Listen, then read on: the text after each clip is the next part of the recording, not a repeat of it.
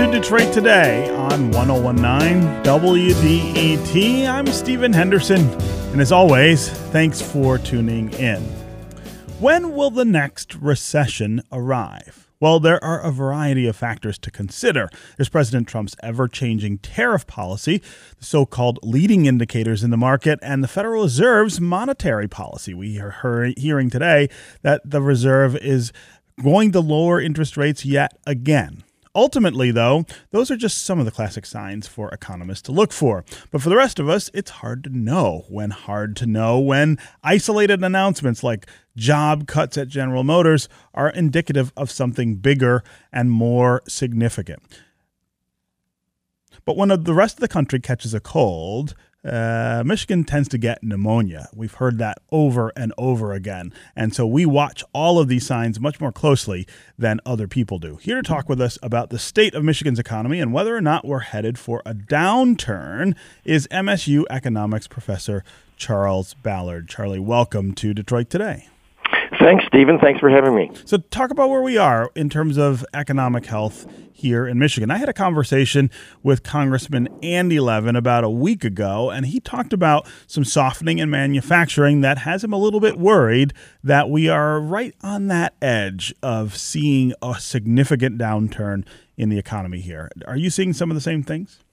Well, yes, there are a lot of things to be concerned about. I don't think we're in a recession now, but it's unquestionable that the world economy and the U.S. economy have slowed down in the last year. In Michigan, in particular, I look at the employment numbers, and as we were coming out of the recession, we gained, something like 75,000 jobs a year after having lost a lot a decade ago. And then in the last couple of years, it was more like 40,000 jobs a year that we were gaining. And then in the first half of this year, nothing. Employment in Michigan has been completely flat. The auto sector, which is less important to us than it was a generation ago, but still pretty important, has been, auto sales in North America have been flat for a few years. You probably saw the report that overall the manufacturing sector is in slight decline nationally. The economy is definitely not growing gangbusters. I don't think we're in a recession, but lots of economists suggest that there's a good chance of a recession in the next year or so. So does that industrial sort of downturn make it one of the first places to show signs of a downturn? I mean, in other words, are we leading the national indicators in that way? Well, you suggested the saying that a lot of people have about the U.S. economy gets cold and we get pneumonia. A lot of that is that even after the shrinkage of the auto sector, motor vehicles and parts are still 8% of the Michigan economy. That's a big. I mean, that's compared with less than 1% of the U.S. economy overall. And the nature of cars is, you can't put off buying groceries, but you can put off buying a car. Mm-hmm. Thus, the auto sector, like other durable goods manufacturing, we have big ups, but we have big downs, and so we tend to have the amplitude of these changes tends to be bigger in Michigan than in much of the rest of the country. That was certainly true in the Great Recession 10 years ago, when nationally unemployment peaked at 10%. In Michigan, it peaked at 14.6. Yeah. When we talk about recessions, there are different kinds of recessions, and they serve different purposes in economic terms. We have not had a significant slowdown in our economy since the Great Recession, and this is one of the largest or the longest periods of growth and stability. Are we in need of some small correction in order to deal with some of the excesses that exist in the market? And do you see what's coming as that kind of correction or maybe something bigger? Well, I would never say, I'm reluctant to say we need a recession, because recessions always bring pain. It is true, however, that a very frequent pattern in business cycles over the years is that on the upswing, people start borrowing more than maybe they should, and that certainly is what led to the Great Recession of a decade ago. We have seen in recent years an upsurge in corporate debt, and some of that corporate debt has gone to sensible investments, maybe some of it has not. We often do experience a correction, but I wouldn't say that we need it. I would love to say it would make me thump my chest and be proud of myself if I could say, well, exactly, I know that the next recession is going to come in March of next year or in December of next year or whenever. Neither I nor any economist can predict these things with absolute certainty. I mean, after all, what is the U.S. economy? It's a complex interaction of 150 million households, millions of businesses, and so exactly where it's going to go. If I knew exactly where it was going to go, I'd be a billionaire because I'd be able to trade on that knowledge. But take my word for it, I'm not a billionaire. So it's hard to know exactly. What I'm hoping for is that if we do have a recession, which there's a good chance we will, that it'll be a mild one. I hope that the Great Recession of 07, 08, and 09 is a once-in-a-lifetime experience because it was a pretty jolting experience. But it's difficult to say for sure. I mean, you can spin out a scenario where it's a deep recession. You can also spin out a scenario where we have no recession, and you can envision the possibility of a shallow recession. My guest is Charles Ballard. He's a professor in the Department of Economics at Michigan State University. We're talking about whether we're headed toward an economic downturn. Are we headed toward a recession? And if so, how would that affect us here in the state of Michigan? If you want to join the conversation, give us a call and tell us, are you worried that there is a recession around the corner? And if you are, what are you doing to prepare for one? What will that mean for you financially? How will it impact your family, your expenses? And would you be able to weather the economic downturn, the economic storm, without much change? Is this something that you prepare for and experience cyclically and don't have a whole lot of disruption in your life? Or are you really concerned that perhaps you might lose your job in the next recession, or that other things that we've seen happen in recent times befall you and your family? As always, the number on the phones is 313-577-1019. That's 313-577-1019. You can also go to the WDET Facebook page and put comments there. Or you can go to Twitter and hashtag Detroit Today, and we'll try to work your comments into the conversation. Again, call and tell us what you're seeing economically. Is Michigan leading the way into an economic downturn? Before we get to callers, Charles, I want to talk about the impact on jobs and employment. Are we about to see those indicators start showing a slowdown as well? Well, we have seen some, at least a few sets of layoffs.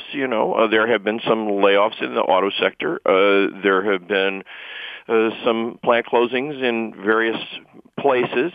It is still true that nationally we have continued to have job growth. Now, the job growth in the last report, the August report, which was issued about 2 weeks ago, was pretty sluggish. And as I said, we haven't had any job growth in Michigan in the first half of the year, according to the official numbers from the Bureau of Labor Statistics. So whether we're where that's headed is difficult to say.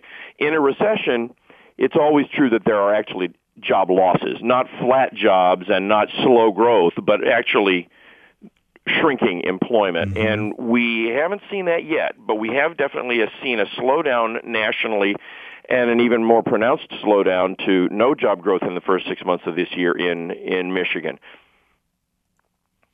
And when we think about the jobs picture, talk about things like the UAW strike that we're seeing unfold against GM right now. Does that help things? Does that harm things? Or is that a completely separate kind of issue? Oh, no, I think that is part of the picture. It's a complex part of the picture. After all, the workers who are on strike, as I listen to the interviews and read the interviews with many of them, they're very highly motivated. They feel, in many cases, that they have not been treated well. Certainly, we know that an auto sector job a generation ago was a ticket to the middle class, and the inflation adjusted wages of those workers are not as good as they were a generation ago. And you've got the temporary workers, which is a concern. If they are able to get some concessions, that could be good for the Michigan economy for the long run, because it would put more money into the pockets of those workers. But as long as the strike lasts, there is some damage. If you're on strike pay, you're not having as much money coming in as you did before the strike began. That means you're going to cut back on some things. And retailers who service the families of GM workers, they're going to see less traffic. If the strike is resolved relatively quickly, if it's measured in days or weeks rather than months, I think that kind of damage will be pretty small. Maybe not even really big enough to show up in any important way in the data. But the longer it drags on, the more it has the potential to you put it together with all of these other things that are going on, the mess in Saudi Arabia and Iran and the subsequent increase in oil prices, the slowdown of the Chinese economy, slowdown of the German economy, the trade wars, all of those headwinds for the economy. You put a strike, if it's a lengthy strike, you put that on top of it, and it begins to add up to trouble. Mm-hmm.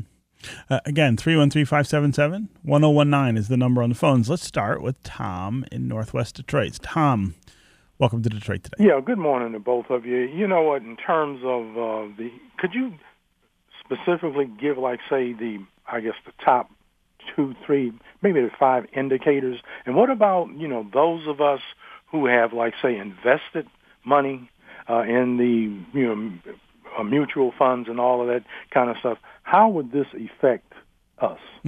A great question, Tom. Thanks for the call. All right. Go ahead, Charles.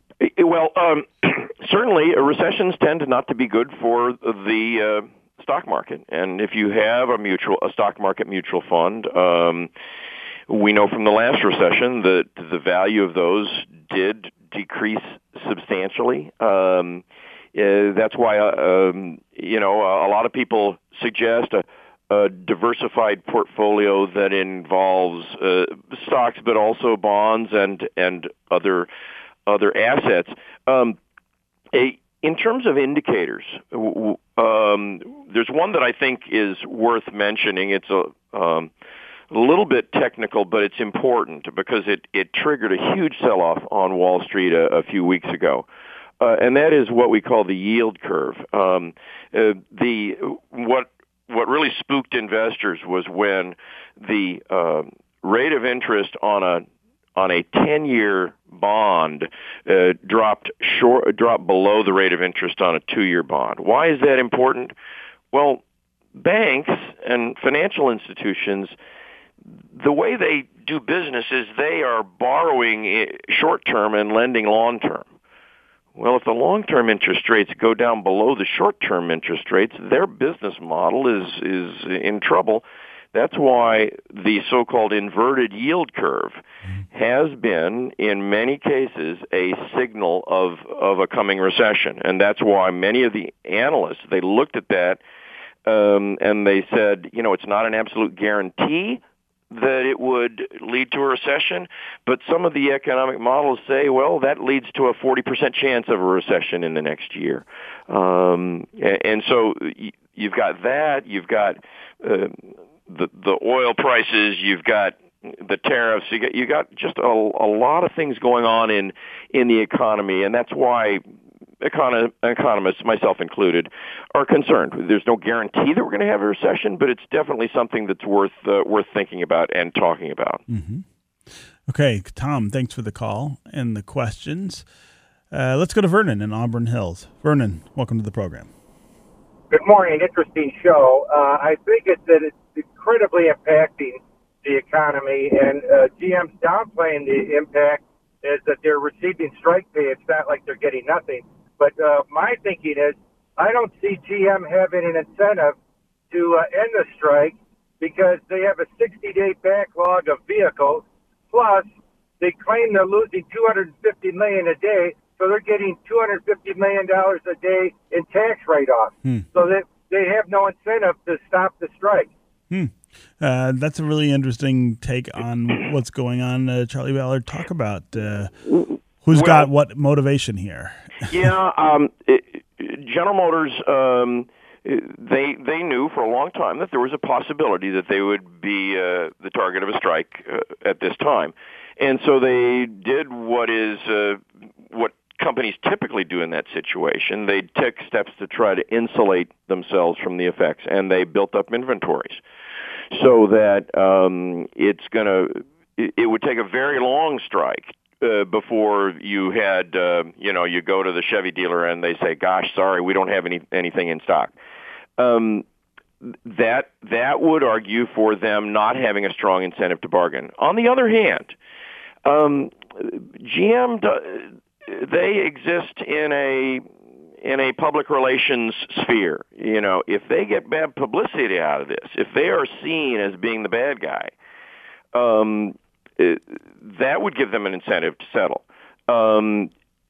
In particular, there has been a change in recent years in public perception of labor unions. The Gallup poll, not that many years ago, said that 48% of people had a favorable impression of labor unions. That number is now up to 64%. I think that's at least partly because of the growing public understanding of what we economists call the Great Divergence, that in the last 40 years, CEOs and people with big stock market portfolios and those at the top of the economic ladder have done extraordinarily well. The average citizen has done so-so, but not great. And there are a lot of you can find a lot of families who are actually worse off than they were decades ago. And so that public perception, I think, is pushing in the direction of more sympathy toward the union than maybe we would have had at a similar time 10, 20, 30 years ago. And I'm sure that the people at GM they're keeping their finger on the pulse of that. And if they reach the conclusion that they're going to lose customers in the long run because people are going to say GM is a bad guy, well, then that would give them a much stronger incentive to come to reach an agreement with the UAW. So there are things that push in both directions, and it really remains to be seen. President Trump just yesterday came out basically in support of one of the things that the UAW workers are asking for, which is the reopening of the Lordstown, Ohio plant. So sure. That's a public relations thing that GM cannot ignore. Yeah. Okay, Charles Ballard, professor in the Department of Economics at Michigan State University. It is always great to have you with us here on Detroit Today. Thank you. Up next, a conversation with Crain's Detroit Business senior editor Chad Livengood about the state of Detroit finances 6 years after the bankruptcy. And, of course, don't forget that if you miss any of today's conversation, you can download the Detroit Today podcast on iTunes. We'll be right back with more Detroit Today.